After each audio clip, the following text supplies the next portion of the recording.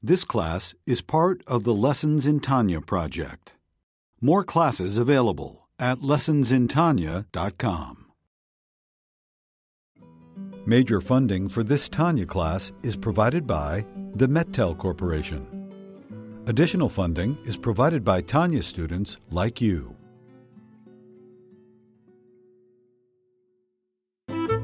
Lessons in Tanya. The Tanya of Rabbi Schneur Zalman of Liadi, taught by Rabbi Ben Zion Krasniansky. Tanya's text elucidated by Rabbi Yosef Weinberg.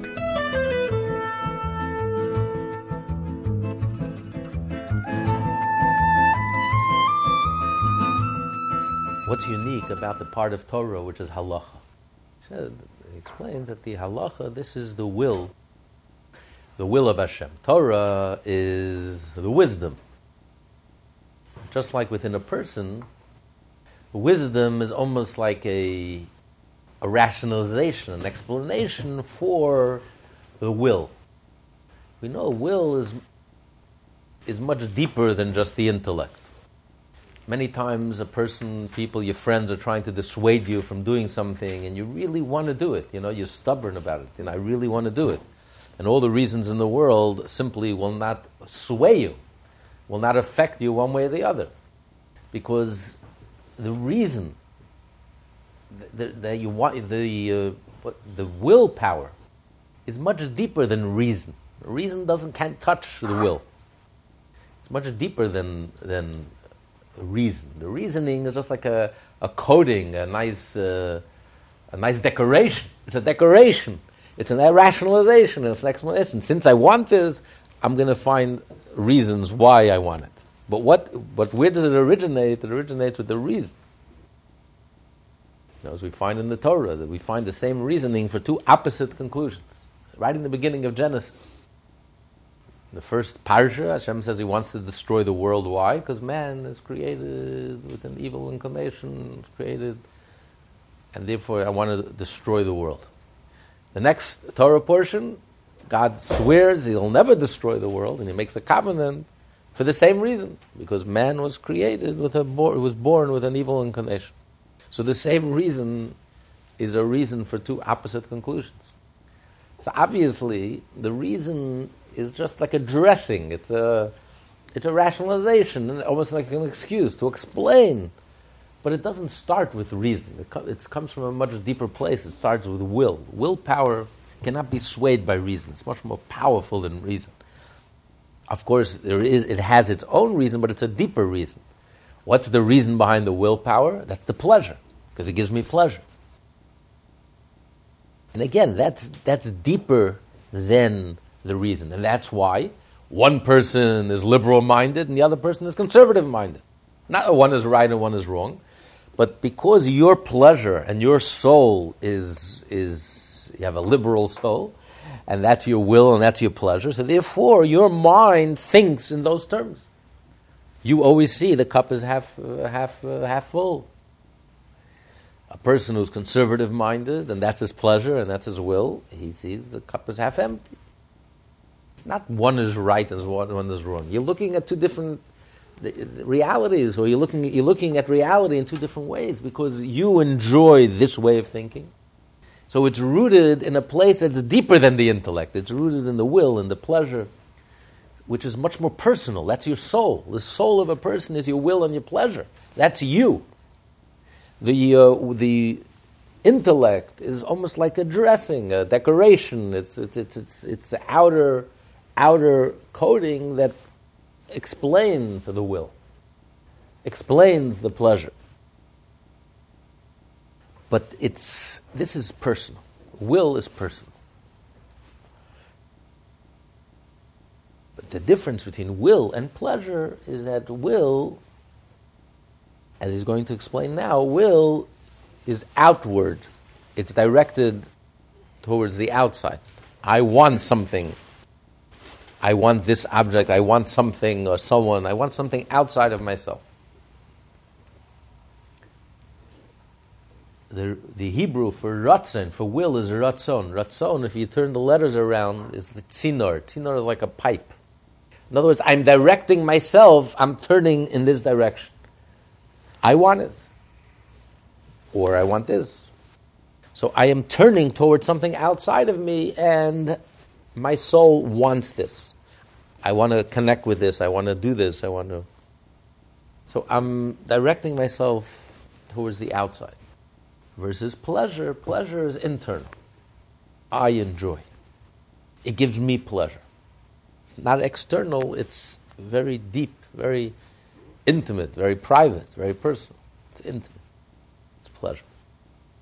So will is directed outside. Okay, that's what Alter Rebbe now goes on to explain the second paragraph on page 213. Alter Rebbe now goes on to explain that in addition to this function of mitzvah, as garments for the soul, they also serve to unite the sublime spiritual level of Kesser with the physical objects with which the commandments are performed. As such, they resemble pillars that connect the highest part of a house with the lowest. Now, the supernal will is termed and referred to by the Kabbalists as Kesser Elyon, the supreme crown. In it, there are 620 pillars of light, 620 being the numerical equivalent of the Hebrew word Kesser. That is, by way of analogy, just as in a large brick house, there are pillars standing in the ground and their apex is connected with the ceiling, thereby connecting the lowest part of the house with the highest. Precisely so, metaphorically speaking, the supernal Kesser transcends the level of Chokhmah, which is the first and highest of the inner Sphirot. The word Kesser is related to Patera, capital, for it surrounds and encompasses over the brains in the head, i.e. the faculties of Chabad, the faculties of Chokhmah, Bina, and Dat. This supernal will is vested in the 613 commandments of the Torah and the 7 precepts of the sages, practically all of which are operative commandments, i.e. their performance involves physical action, which represents the lower or corporeal aspect of the lowest of the 4 spiritual worlds, the world of Asiya, the world of action. So Chabad, this is the mind, the brain. The Keter is the crown that's above. The crown rests on your head. It's above your head. It's beyond your head. It's superior to the brain. Because it represents the will, which is you, the person, the soul. And that transcends the intellectual capacity of the soul, which is finite, defined, limited. But the will, it's all of you. When you care about something, and you want something, which part of you wants it? All of you. Every part of you. It's not compartmentalized. The brain is compartmentalized. You have the right brain, the creative brain, and the left brain, and the limbic brain, and you have the heart, and you have every part of you, the eyes, the ears, every part of you is limited, clearly defined. Will is really undefined. It's all-encompassing, like a crown. It's all-encompassing. It's me. You know, where is the person? Where is a person at? It says wherever a person's thoughts are, wherever a person's will is, that's where you are. Wherever you want, wherever your will is, that's where you are at. You can have a student who's sitting in the classroom, but he's looking out the window. He's physically sitting here, but he's not here. He would rather be somewhere else. So if you'd rather be somewhere else, you are somewhere else. You're not here. You can have a student who can't afford the tuition. He's on the outside, but he's looking in. He can't. Where is he at? He is there. He is in, because that's what he cares about. That's what he wants. So he says, whatever you desire, whatever you care about, whatever you want, that's you. That's all encompassing, and it encompasses every part of you, as we see in the mitzvot. The mitzvot, Hashem desires, but it's all encompassing. It also encompasses, most of the mitzvot are action-oriented. So it encompasses the physical object with which you're doing the mitzvah, the leather hide that you're writing the Torah and you're fulfilling the mitzvah of mezuzah and all the mitzvot. So the willpower is all-encompassing. From the lowest, connecting the lowest to the highest. So it's like a crown, it's like a circle. A circle, there's no beginning, there's no middle, there's no end. It's like infinite. So from the highest, it transcends the intellect, and it reaches all the way down to the lowest, to the action, to the physical, the tangible. And it's all connected. It connects the highest to the lowest. With willpower, this is what I care, this is what I want, I connect with the physical. But the greater something is, the lower it can reach. Just like within intellect itself, just like we find within the faculties within a person. With eyesight, I can see the physical. With my ears, I can only hear the sound waves, which are spiritual. I can't see sound waves. My ear is too delicate, it can't pick up physical. It can only pick up something spiritual. The eye can see something physical. The greater the teacher, he can communicate and reach even the simplest student. Einstein can talk to a 5-year-old child. The highfalutin professor in Columbia University, he can only talk in such fancy language nobody understands him. He himself barely understands what he's talking about. But the true genius can talk clear, simple to the 5-year-old child. Because he's a master, the true master. So the deeper something is, the more far-reaching it is. The greater the light reaches even farther. A small light barely reaches its own. An intense light reaches very, very, very far. So that's within the faculties itself, but the willpower is all-encompassing. Willpower is the crown. It's all-encompassing, that it reaches from the highest, the soul, and the entire soul. This is the soul directing itself and channeling itself and connecting. And it connects to the most external, to the physical, the touch, sense of touch, action. That's the power of the mitzvah.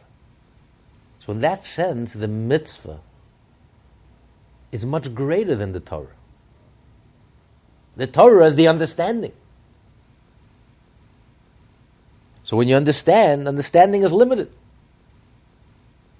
Willpower, however, can reach all the way and can encompass and connect the physical, the leather hide, the lulav and the esrog and the physical to Hashem, to touch the divine, to something godly. While the Torah is all cerebral, it's mental, it's learning, it's studying, it's limited. The willpower is all-encompassing. It's Hashem himself, it's all-encompassing, it can reach so far. So in that sense, the mitzvah is superior to the Torah. Because it seems to be a contradiction. Some places the Talmud seems to tell us that the Torah is greater than the mitzvah. If a person has an opportunity to study Torah, and like Rabbi Shimon Bar Yochai studied Torah, he did not interrupt the studying of Torah, even to do a mitzvah. If it's a mitzvah that someone else can do for him, if it's a mitzvah that no one else can do for him, then he would stop, interrupt, and do the mitzvah. But if someone else could do the mitzvah for him, he wouldn't interrupt, because Torah is the greatest. There's nothing greater than Torah. On the other hand, if it's a mitzvah that no one else can do for him, you interrupt the Torah and you do the mitzvah. You don't say, I'm busy studying Torah, which happens to be a mitzvah as well, and therefore I'm exempt from all other mitzvot. You don't say that. Because the mitzvah, there's nothing like the mitzvah itself. The mitzvot are greater. And if you just study Torah and you don't do mitzvot, your whole Torah is worthless. So on one hand, mitzvah is greater, on one hand, Torah is greater. So which one is it? So here he's explaining that the mitzvah, which is the will of Hashem, the mitzvah is the will of Hashem. Torah is the mind of Hashem. So just like within the human analogy, the mind is compartmentalized and limited in comparison to the will. A person's will is all-encompassing, it's personal, it's your soul, it's you.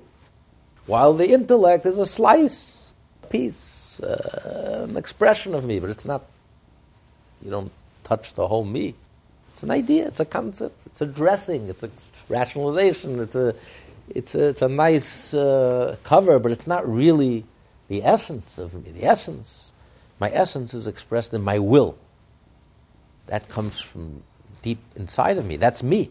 That's who I am. You want to know who I am?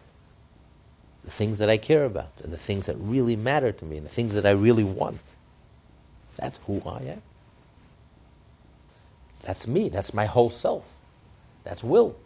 So Hashem says, you want to connect with me? You want to know who I am? My mitzvah. Isn't studying Torah a fundamental mitzvah? Yeah, but we'll get that in a minute. What's the advantage of studying Torah? But in comparison to the mitzvah and the Torah, mitzvah, it's me. The Rebbe once, before he became Rebbe, he used to correspond with this individual. They had many letters back and forth. The Rebbe became Rebbe. And the Rebbe would stop like writing personal correspondence, personal letters to this individual. Instead, the Rebbe would publish his, before the holidays, he would write a letter to the Jewish people about the holiday and with directives, and he would send them these letters. And the person felt very insulted. Till now, he had like a personal, private relationship going with the Rebbe, and all of a sudden here, he's getting these letters that are mass to everyone, every Jew in the world, and nothing personal. So he wrote he was very, he felt very comfortable enough to tell the Rebbe, what's going on here. I thought we had a personal relationship. Well, now we stopped all correspondence. So the Rebbe answered. He says, I thought you're my friend. I thought you really cared what I really am interested in. You want to have a personal fine? I'll write that. You want to get close to Hashem? You want to connect with Hashem? You want to know what Hashem is interested in? It's the mitzvot. This is the Keter. 620, which are the 613 mitzvot and the seven rabbinic mitzvot. He said, this is me. You want to connect with me? What are you telling me? Oh, I want religion, I want to meditate, and I want to sing songs, and I want to write poetry, and I want to go on a mountaintop, and I want to scuba. Hashem said, listen, you want to connect with me? You want to know what I'm all about? You want to know what I care about? You want to know what I want? This is me. Oh, you don't want to put on tefillin. You don't want to light candles. You don't want to eat the matzah, but you want to meditate and reflect. I mean, are you kidding me? You want me or you want... Oh, but it's so impersonal. 613 mitzvot. It's the code of Jewish law. Every Jew is responsible. It's so, I want... This is me. This is who I am. This is what I want. This is what I care about. I care about the tefillin. I care about the code of Jewish law, the 613 mitzvot, the 7 rabbinic. You want to connect with me? This is it. So a mitzvah is all-encompassing. A mitzvah is personal. A mitzvah is Hashem. And it reaches into every part of us, even into the physical and the tangible and the action. It's action-oriented. That's the mitzvah. That's the power of a mitzvah. The power of Torah is, and in some ways the rabbis say that Torah is superior to the mitzvah, is that Torah is internal. When you understand something, when you learn something and you comprehend, you internalize it. It becomes part of you. Like you digest food, it becomes part of your blood, it becomes an inseparable part of you. When you understand something, it becomes you. Mitzvot, when you do what Hashem asks you to do, it's something that's outside of you. It's like a garment, something that you put on, it's something that you do, you obey, you submit, you subject yourself, you connect. But it's something external. It's not me, I'm obeying. And again, the point of a mitzvah is, if this is the will of Hashem, this is what Hashem cares about, does it really matter which mitzvah? All the mitzvot share this quality in common. This is Hashem's will. Why is it important? Because Hashem cares about it. Hashem cares about the tefillin, and He cares about all 613 mitzvot. It doesn't matter, this mitzvah, the other mitzvah. It's Hashem's will. This is Hashem. This is how I connect with Hashem. So there's no differentiation. It's all the same. A minor mitzvah, a major mitzvah, this mitzvah, the other mitzvah, a chok, a mishpat, an eidah, it doesn't really matter. This is Hashem's will. If this is the best ideal way to do it, this is the ideal way to do it, or this is what Hashem wants, this is why I obey, and this is how I connect with Hashem. But there is a separation. Will projects outwardly. Hashem wants me to do the mitzvah. He wants me to take a physical object and do the mitzvah. So there is that separation. There's Hashem and there's me, and we're connecting. I'm being touched by the divine. But there's a separation. When you study Torah, your mind becomes one with the mind of Hashem. You become one with Hashem. There's an intimacy. You become one with Hashem's mind. It's internal. The willpower is like the crown. It's above the head. It transcends the head, but it's above my head also. It's not me. It sits on top of my head. The brain is internal, is inside the skull. It's me. It's personal. It's intimate. That's the advantage of Torah. And that's why, like we learned the other week, that the what's behind the intellect? The pleasure. When you understand something, and you understand it very well, you feel a tremendous sense of pleasure. Internally, you feel a tremendous sense of pleasure. Because the intellect is tuned in with the pleasure. Because pleasure is also very internal. It's very personal. And based on your pleasure, that's how your mind thinks, and that's how your mind digests and assimilates and understands things based on your soul, on your pleasure. So intellect is very much tuned in with the pleasure. So too, when you study the Torah, you're tuning into the pleasure of Hashem, which is the reason behind the will of Hashem. But that's very personal and intimate. So you're connecting with Hashem in a very deep, in a very profound way. That's why we need both. We need the mitzvah. Without the mitzvah, we have nothing. Then when you study Torah, and you study the reason behind the mitzvah, and in that reason, you will find the pleasure, which is the reason behind the will. So when you study Torah, and especially when you study the halacha of Torah, specifically when you study halacha, you're studying the will of Hashem, and in that studying, in that learning and studying the will of Hashem, you're also connecting with the pleasure of Hashem. So that's why studying Torah is special. But what's super special is studying halacha. Within the studying of Torah itself, there's nothing nothing that compares to the studying of halacha. Studying the will of Hashem. So then I have the best of both worlds. I'm learning, I'm internalizing. What am I internalizing? The will. The transcendent will of Hashem, and the pleasure that's motivating that will, which is found in the studying of the halach. And that's why the Alter Rebbe practiced what he preached. Alter Rebbe was the author of the Shulchan Aruch. He wrote the Shulchan Aruch Harav.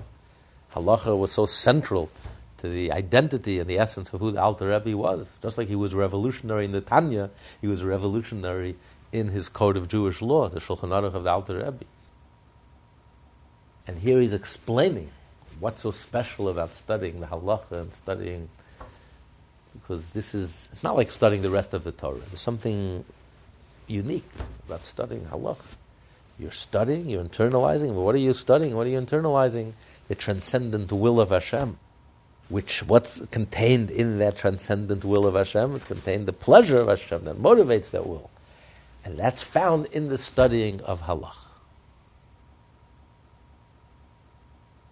So when you finish learning this letter, it lights a fire. You want to grab the Alter Rebbe Shulchan Aruch, and and Shulchan Aruch in general, the Code of Jewish Law, and make that a part of your life. Make sure, as he starts out the letter, every single day of your life, you should study halacha, and whoever studies halacha every day of his life is guaranteed that they're ben olam haba, that they will have a share in the world to come, when the pleasure of Hashem, the infinite pleasure of Hashem, will be revealed to them because they studied that part of the Torah, specifically the Mishnah, the halacha. So after learning this letter, you're really motivated to make study of halacha a daily part of your life, of your schedule. So if you want to understand what Alter Rebbe, what motivated Alter Rebbe, you have to learn this letter. You learn this letter, you start understanding a little the fire behind the code of Jewish law and the excitement and how special it is. And even those commandments, such as verbalized Torah study that depend upon speech, nevertheless, even though speech is more spiritual than physical action, they too belong to the category of practical action. For we have an accepted halakhic principle that the movement of one's lips in speech is regarded as an act. So it's not enough to pray silently, meditate. You got to physically, you got to talk. You got to move your lips. And even studying Torah, it says you shouldn't study quietly, you should move your lips and actually learn, say the words of Torah, even if you're studying alone, by yourself. Say the words, study the words, speak it out. So moving your lips is an action. It's not just cerebral, quiet, meditational. It's an action. Physical. It's a physical action. I'm moving my lips, I'm talking. It's actually a very strange sight.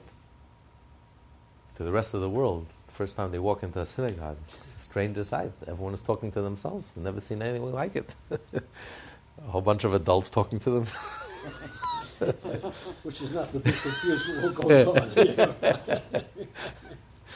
But that's the halacha. That it's a physical act. Continue.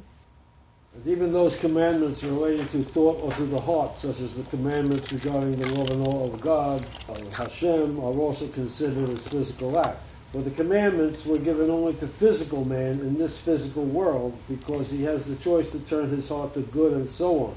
The soul without a body, however, need not be commanded about this. By definition, a commandment, who are you commanding?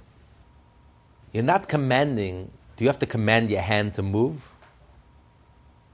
Think your hand is religious? Oh, I want to move my hand. My hand obeys. Wow, I'm going to give my hand a prize, a medal. It listens, it obeys. I have to reward my hand. That's not a commandment. My hand is me, so I want to move. It automatically moves. A soul in heaven doesn't need a commandment. A soul in heaven is so tuned in, is so plugged in, is so connected. Of course, whatever God wants, I do. That's not a commandment. Commandment, by definition, means I'm commanding someone else. If you decide to move your hand, to listen to yourself and move your hand, that doesn't make you a king. If someone else moves their hand because I asked them to move their hand, that makes me a king. So Hashem's commandment, by definition, is He's commanding a subject. He's commanding those who are separate from Him, those who are apart from Him, those who feel that they're apart from Him, those who are... And He's asking them to do the following mitzvah. So by definition, the whole commandment is to a person who is separate and apart. But the previous Rebbe elaborates and adds, he says, even the mitzvah, the spiritual mitzvah, like he says here, love of Hashem, awe of Hashem. But the mitzvah is that you have to feel that love. It has to be physical. What does it mean? For example, you're in a terrible mood. You had a terrible day. Nothing is going right. It happens. Too often. All of a sudden, you're walking down the street and you bump into your best friend. Surprising. Unexpected. You feel like a load off your chest. You physically feel good. You were down, you were in the blue, you were depressed. All of a sudden, you physically feel elated. You feel inspired, uplifted. You had this encounter with your best friend, you just bumped into him, and you haven't seen each other for a while. It physically affects you. It affects you physically. It affects you physically. So he says, the love of Hashem, just like all the mitzvot have to be physical, when you put on the tefillin, you have to feel the tefillin resting on your head, it's physical. So too the spiritual mitzvot, love of Hashem and awe of Hashem, has to affect you physically. Just like when you love your friend, your best friend, it has a physical effect on you. You can feel the difference. As a result of that love, you feel elated, uplifted, inspired, the cloud lifted. Your love of Hashem has to affect you in the same way, physically. When you know Hashem is with you and you love Hashem, even if you have a rough day, that love carries you and you physically feel, I'm okay, it's good. So the effect of the mitzvah has to be physical. If it's just abstract, if your love for Hashem is abstract, you haven't fulfilled the mitzvah. The mitzvahs were given to human beings, as he says here, and the mitzvahs have to affect you. They have to be no less than a physical love. Just like a physical love, you feel it, it's tangible, and it matters, and it makes a difference, it makes a physical difference that you can detect. So your love for Hashem has to affect you. You can tell the difference. You're in a bad mood, things not going well, but then you experience this love for Hashem, and you physically feel better. I'm not alone. Hashem is with me. You feel inspired. You feel uplifted. You feel charged, rejuvenated. And I'm going forward, confidently going forward. If the love doesn't have the same effect on you, like physical love, you haven't fulfilled the mitzvah. Then it's just some delusions, abstract, spiritual self-delusion. But if it's real, it has to physically affect you. The same effect. So all the mitzvot were given to a human being, flesh and blood, and living in this physical world, operating in this physical world, and has to affect you bodily and physically. So all the mitzvot in effect are really physical. Not only the mitzvot, the majority of mitzvot which are physical, their actions, their deeds, you have to take this object and do this and do the other, but all the mitzvot, even the spiritual mitzvot, not only moving your lips and praying and studying Torah, but even the mitzvah to love Hashem, even that, really the measure, the test, the acid test is that it has a physical impact on you. So the willpower affects us physically. It reaches and connects even the physical with Hashem. Thus it follows that the commandments, metaphorically speaking, are like pillars that stand and connect from the highest levels to each supernal will to do this material world. Metaphorically speaking, they are like hollow pillars that encompass and garb without the garment of mitzvot, man's neshama or ruach or nefesh when he fulfills the commandments. By way of these pillars of the mitzvot, his nefesh, ruach, and neshama ascend to the highest levels to be bound up in the bond of life with Hashem. That is, to be bound up and vested with the light of Keter, which is the supernal will of the highest level of the world. In a way, it's like an elevator, an elevator shaft. It's a shaft that runs to the top of the building all the way to the cellar. How do we reach the top of the building? It's called a mitzvah. Reminds me of the story, this little boy is going with his father in the Empire State Building, first time in his life. And he's watching 20, 30, 40, 50. So he looks up, wide-eyed, he looks up to his father. He says, "Tati, does God know that we're coming?"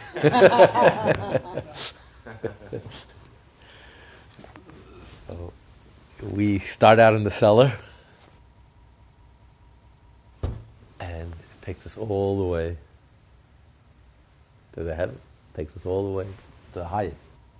We start out on the lowest, and it takes us all the way to the highest. It surrounds us. It encompasses us. It's all-encompassing. We are completely surrounded and encompassed. and we're uplifted. That's what the mitzvah does to us. It completely surrounds and encompasses our soul, and it elevates our soul. As he said, as we learn in the first part of the Tanya, chapter 4, that the soul is elevated through the mitzvah.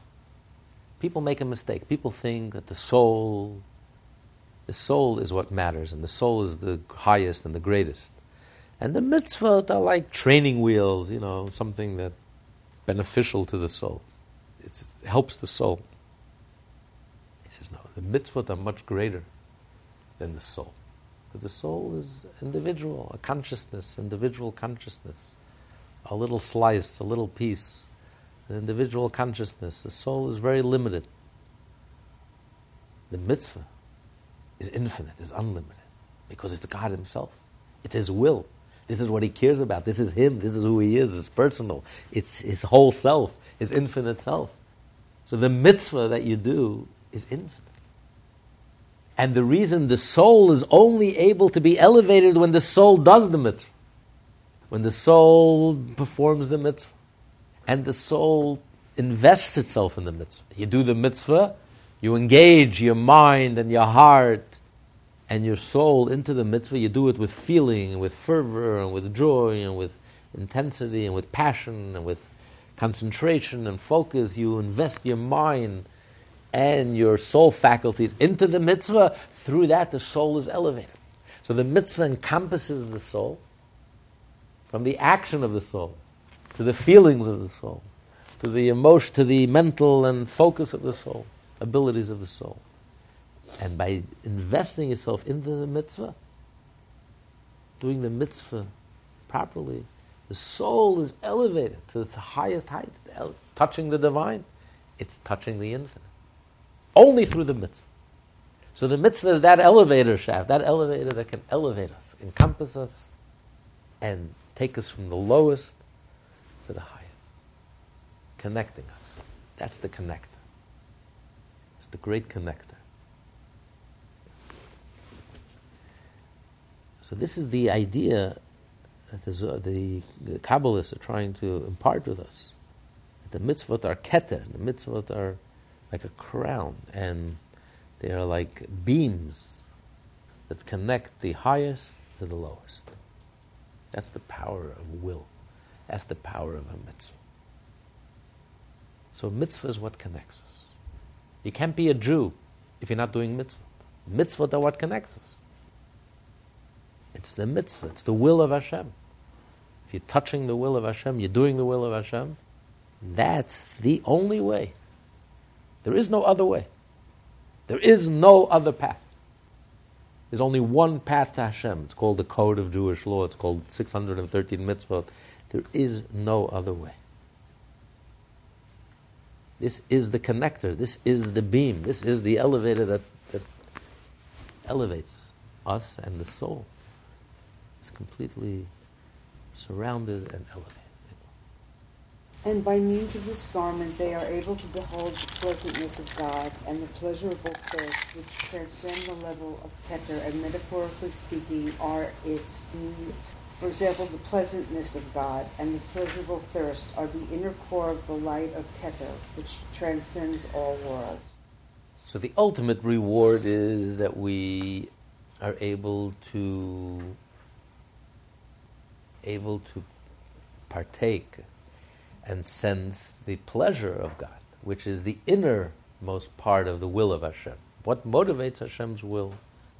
That's Hashem's personal pleasure, which is even deeper than the will. This is what motivates the will. And this, again, this is Hashem Himself. And that pnimius, that inner, that pleasure is only found in the mitzvah. It's only when you do the mitzvah, when you do the will of Hashem, so when you do the will of Hashem, it's contained within that will. The will is like a garment that contains within it the pleasure. So if you have the will, you already have the pleasure. It's hidden, it's concealed. You don't sense that pleasure. But it's there. And therefore, eventually, you will be rewarded, and your soul will be able to benefit from that pleasure. That's the reward of the soul in the afterlife.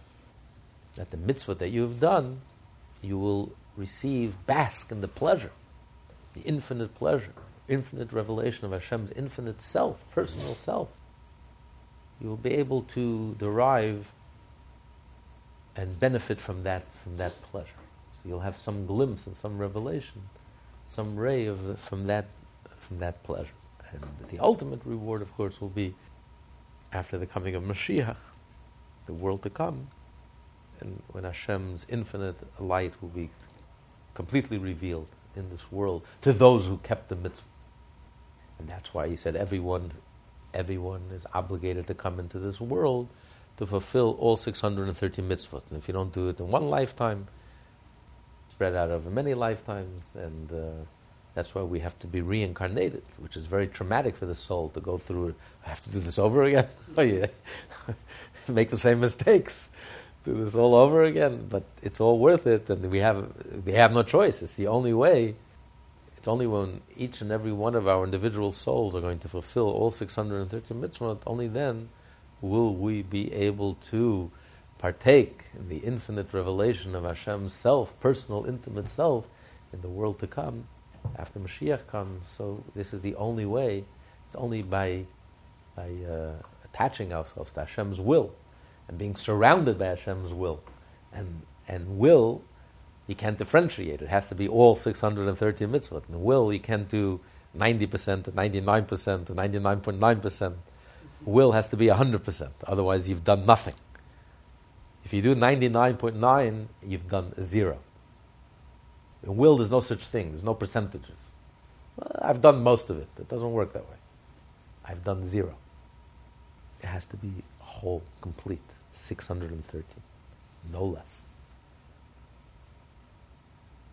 You can't compartmentalize it. By definition, will can't be compartmentalized. Either yes or no. You can't be half pregnant. You are or you are. I've done what you want, I didn't do what you want.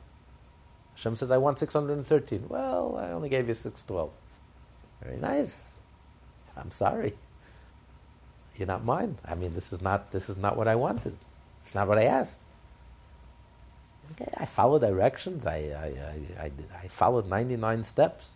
Okay, so one step I didn't listen. The last step, instead of a right, I made a left. Okay, come on, give me a break. Nobody's perfect. Where do you end up? You end up in Beiberik, Verblonget. I'm sorry. You lost. You got nowhere. Zero.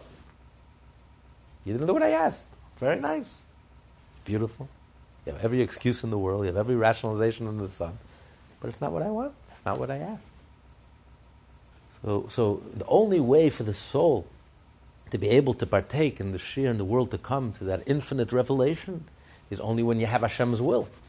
When you're completely surrounded and your whole soul is completely surrounded and encompassed by Hashem's will. You've done all 613 mitzvot, physically and practically, you've done it. Then you've done what Hashem wants of you. Then in that will is contained the pleasure of Hashem, which will be revealed. When Mashiach comes, then it will be revealed. It was explained elsewhere that the commandments are the pinion, the innermost element of the supernal will, while here it is explained that they are merely the external aspect of Keter, i.e. the external aspect of the supernal will. Elsewhere he explains that there are different wills. There's will and there's will. He explains elsewhere what's the difference. I mean, everything Hashem created, He created the world, is also His will. So what's the difference in the will of the mitzvah and the will in creation? And the explanation is just, again, the analogy of the human being. There are many things that we want, but there's external will and there's internal will. I want to wake up and go to work in the morning. Do I really want to wake up and go to work in the morning? No, but I want to wake up and go to work in the morning because what I really want is the paycheck. To get that paycheck, I know I have to do a lot of things which perhaps I don't want, prefer not to, and even the paycheck. Why do I want the paycheck? I want the paycheck because I want to take care of my family. I want to do this. I want to enjoy life, whatever I want with that money. So there's the inner will, what I really want, and as a result of that inner will, there are many other things that I want just as a means to an end, because in order to accomplish what I really want, I have to do all these other things. But I don't really want to do them. If I had a choice not to do them, I wouldn't do them. The proof is, if someone wins a lottery, does he go to work the next morning? The only reason he went to work was to get his paycheck. He doesn't need it anymore. Goodbye. Unless that's really what he wanted. He just enjoyed, this is his whole goal in life. Then he couldn't care less. He did win, didn't win this. I'm going to continue doing this because this is what I want. So there's external will and there's an internal will. So the whole world, the creation of the world, is like God's external will. God wants this world. He only wants this world as long as it helps him fulfill what he really wants. What does God really want? What is internal will? Mitzvah. That the Jewish people should fulfill the mitzvot and the Torah. That's what he wants. In order to fulfill this want, this desire, that's why he created the whole world. So why did God create the whole world of finance, of Wall Street, of Bloomberg and Wall Street? Because it says in the Torah you should give tzedakah. That's what he wants. But in order to give tzedakah, he created the whole universe of finance. That's not what he wants. The whole universe of finance and money and Wall Street is only there as a means to an end in order to fulfill what he truly desires, which is tzedakah. Why are there 248 limbs in the body? Because he wants us to do 248 mitzvot. Why are there 365 veins? Because he wants 365 prohibitions. So everything in the world is just the external will in order to fulfill his internal will, which is the mitzvah. So mitzvot are his internal will. And here we're saying that mitzvot are the external. That's the question that he's asking. And his answer is...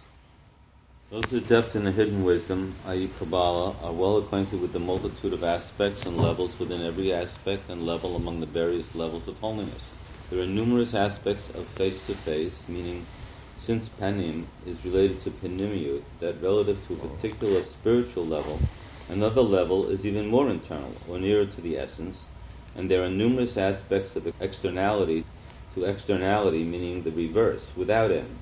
Thus, relative to the internal level of the supernal will, spoken about here, mitzvot are only termed external, whereas in another context, when compared to a lower level, they are deemed the internal aspect of the supernal will. There are many different levels in comparison to the external will, the will. Hashem created the world. Of course, the will for mitzvot are the internal will. And that's why he created the world accordingly. The Torah is a blueprint. Torah is not just rules and laws. Torah is the blueprint for reality. God had a vision.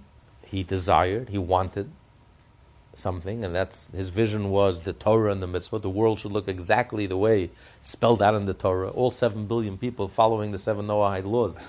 And every Jew in the world keeping 613 mitzvot, all 613 mitzvot. That was his vision. That's what he desired.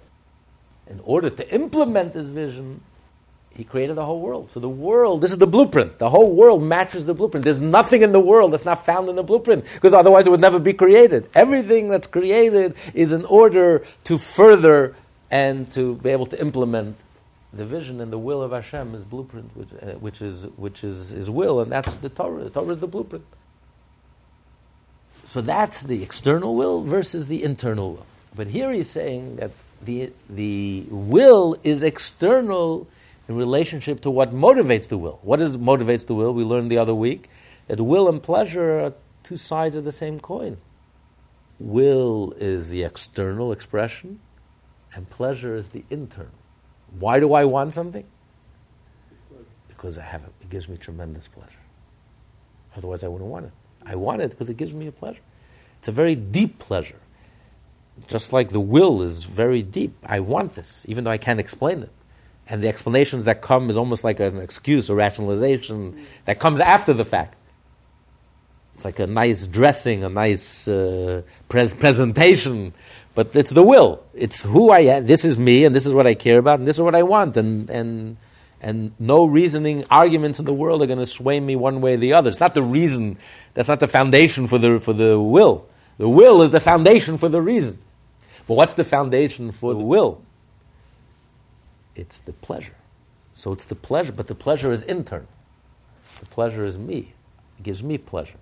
And as a result of this pleasure, this is what I want. This is how I direct myself. I direct myself that I want you to do the mitzvah, and Hashem wants us to do the mitzvah, us physical human beings who have freedom of choice. He wants us to physically do the mitzvah, fulfill the mitzvah, but what's behind that? Because this gives Hashem tremendous pleasure. So when you study the Torah, or when you do the mitzvah, you actually contains within that will. You're not only connecting to Hashem's will, but you're also really connecting. Contained within that will is Hashem's pleasure. But that remains hidden. That's Hashem himself, intimate, personal, intimate. It's not revealed to us. The will is externalized. The will is Hashem wants someone else to do something, wants us to do something. So we're doing the mitzvah. That we can do. That we can do today. Even if there's no revelation. Just knowing what Hashem wants of us. We can go ahead and do and act. But contained within that is the pleasure. And even though we don't have the revelation of that today, but it's all there. And it will be revealed. If we do the mitzvah, it will be revealed. Once we do all 613 mitzvot, Mashiach comes, it will be revealed to us. This infinite light of Hashem, this infinite self, Hashem's infinite self, will be totally revealed to us. Because we'll have the garment with which to receive it as well. So it's the will that connects us, but it's the will that also enables us to receive this pleasure. It's like you can't look at the light of the sun directly, but you can look at it with a covered glass or whatever, a shaded glass. You can receive it. So it's the mitzvah itself, which also gives us the garment, provides for us with the garment, provides the soul with the garment, that we can look at this light, be dazzled by this light without being destroyed by this light, because it's a revelation of Hashem's infinite self. We're finite, the soul can't handle it. But the mitzvah also are like the shade that allows us, a garment that allows us to receive and absorb this light without being destroyed. Otherwise, the soul will be completely destroyed. When Mashiach comes, those Jews who did not keep the mitzvot amongst all their lifetimes, the soul just will not be able to handle this infinite revelation. The soul can't handle it. The revelation of God's pleasure, this is God. Pleasure is personal. This is God himself, his infinite self.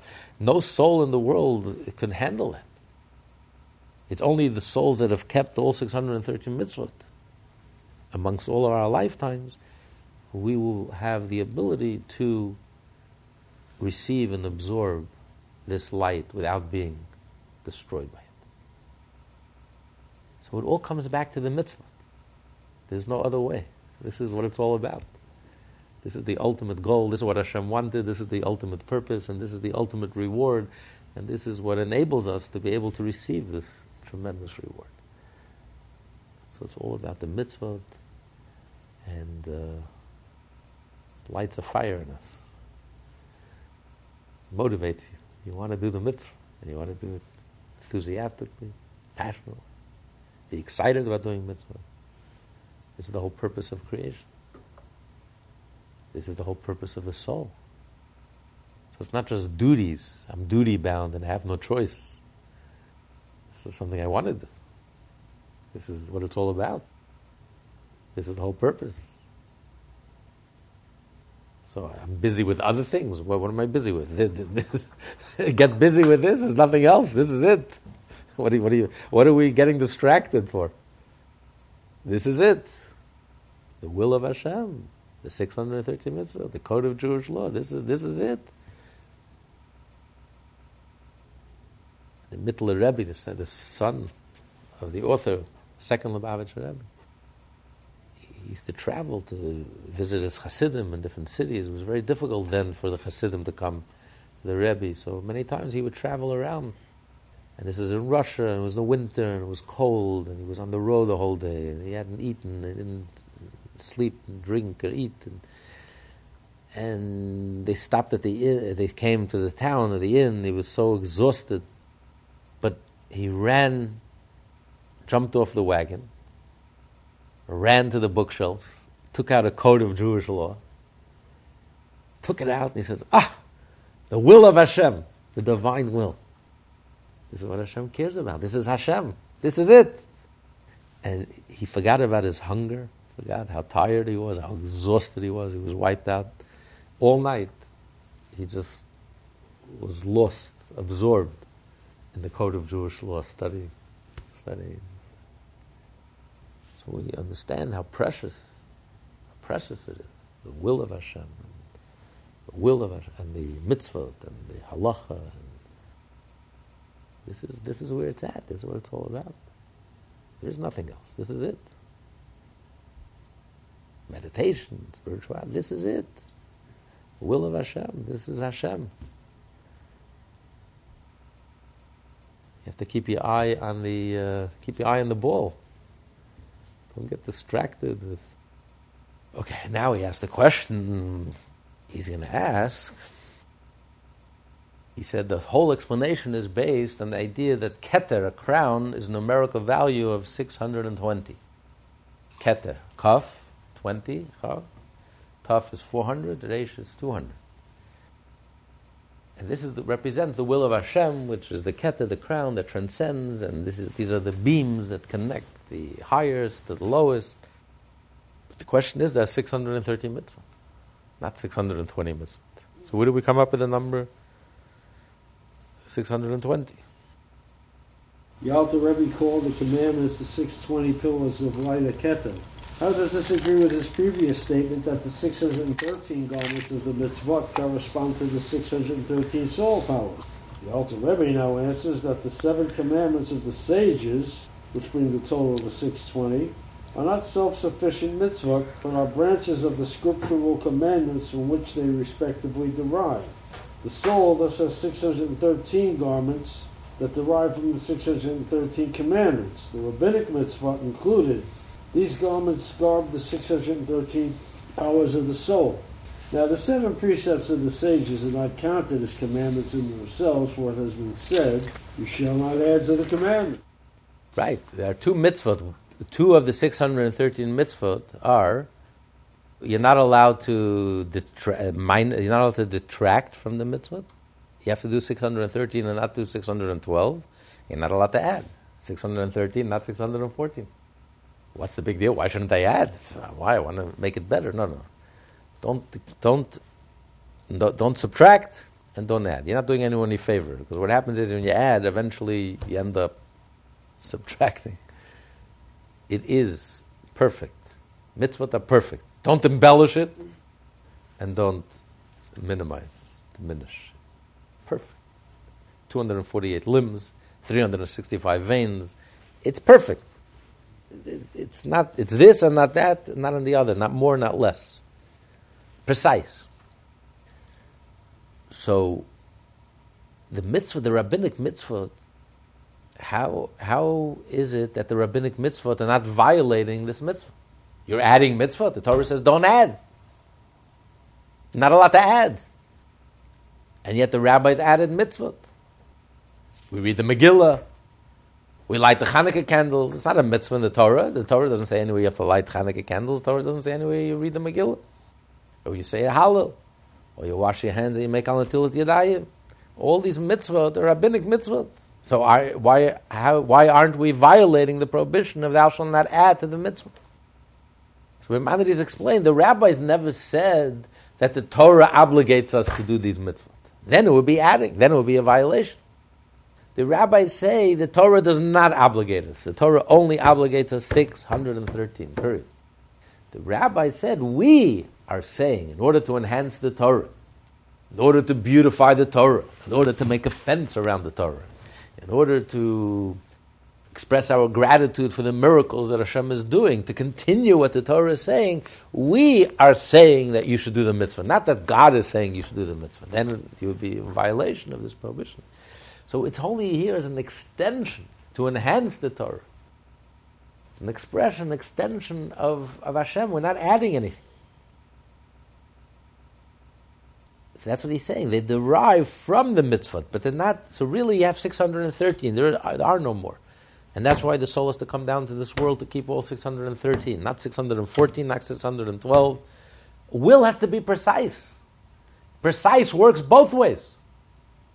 Don't do more than I asked you, and don't do less than I asked you. Again, it's a very powerful point, because in the Chumash we find many times it says that God commanded Moshe to do this, commanded Aaron to do this, and Aaron did exactly what he did.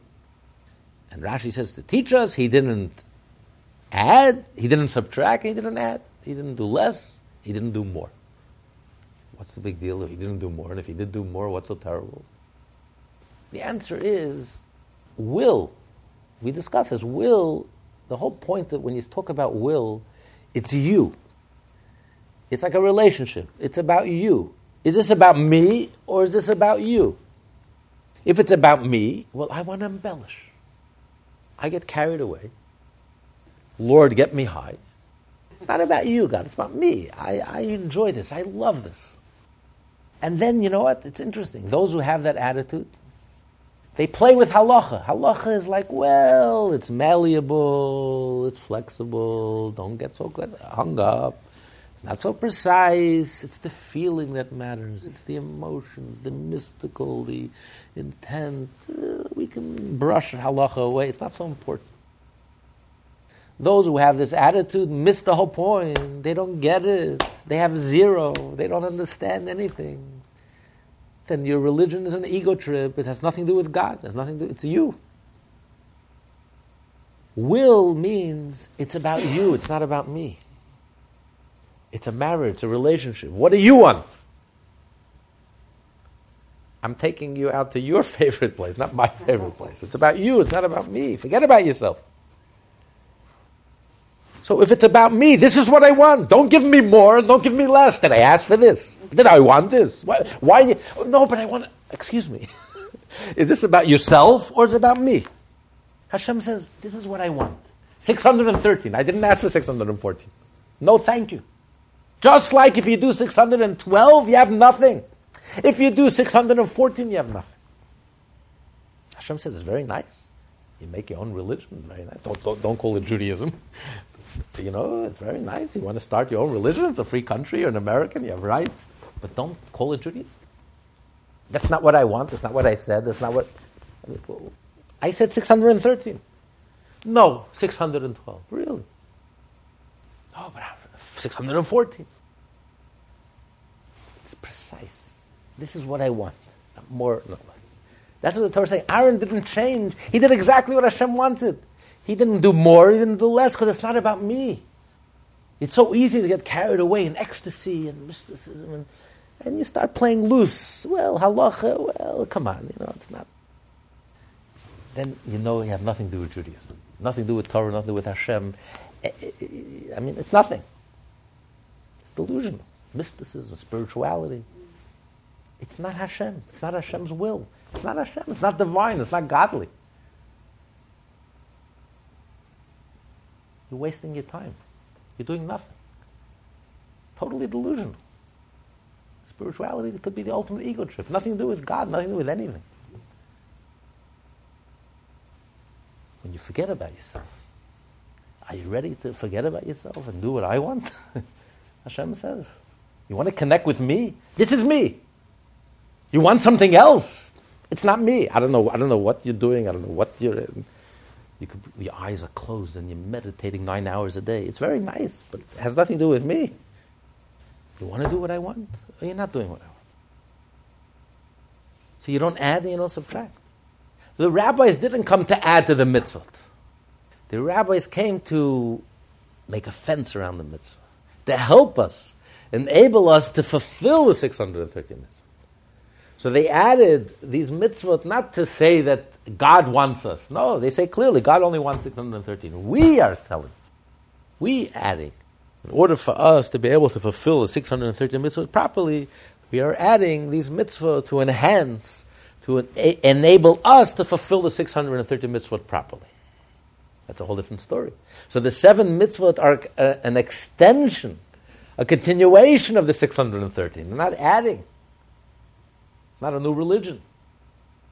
There's only 613. It's perfect. Not more, not less.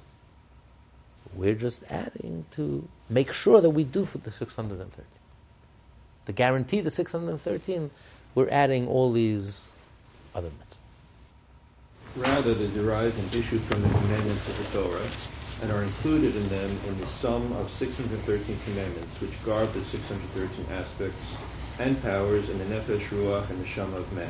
It was previously stated that the mitzvot are like 613 hollow pillars that encompass and guard the neshama, or ruach, or nefesh of the individual who performs the commandments.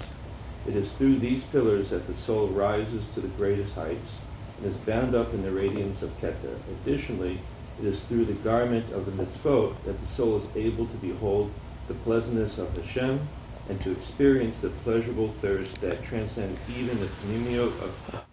So we'll stop here. Next week, please God, we'll continue. This class is part of the Lessons in Tanya project. More classes available at lessonsintanya.com.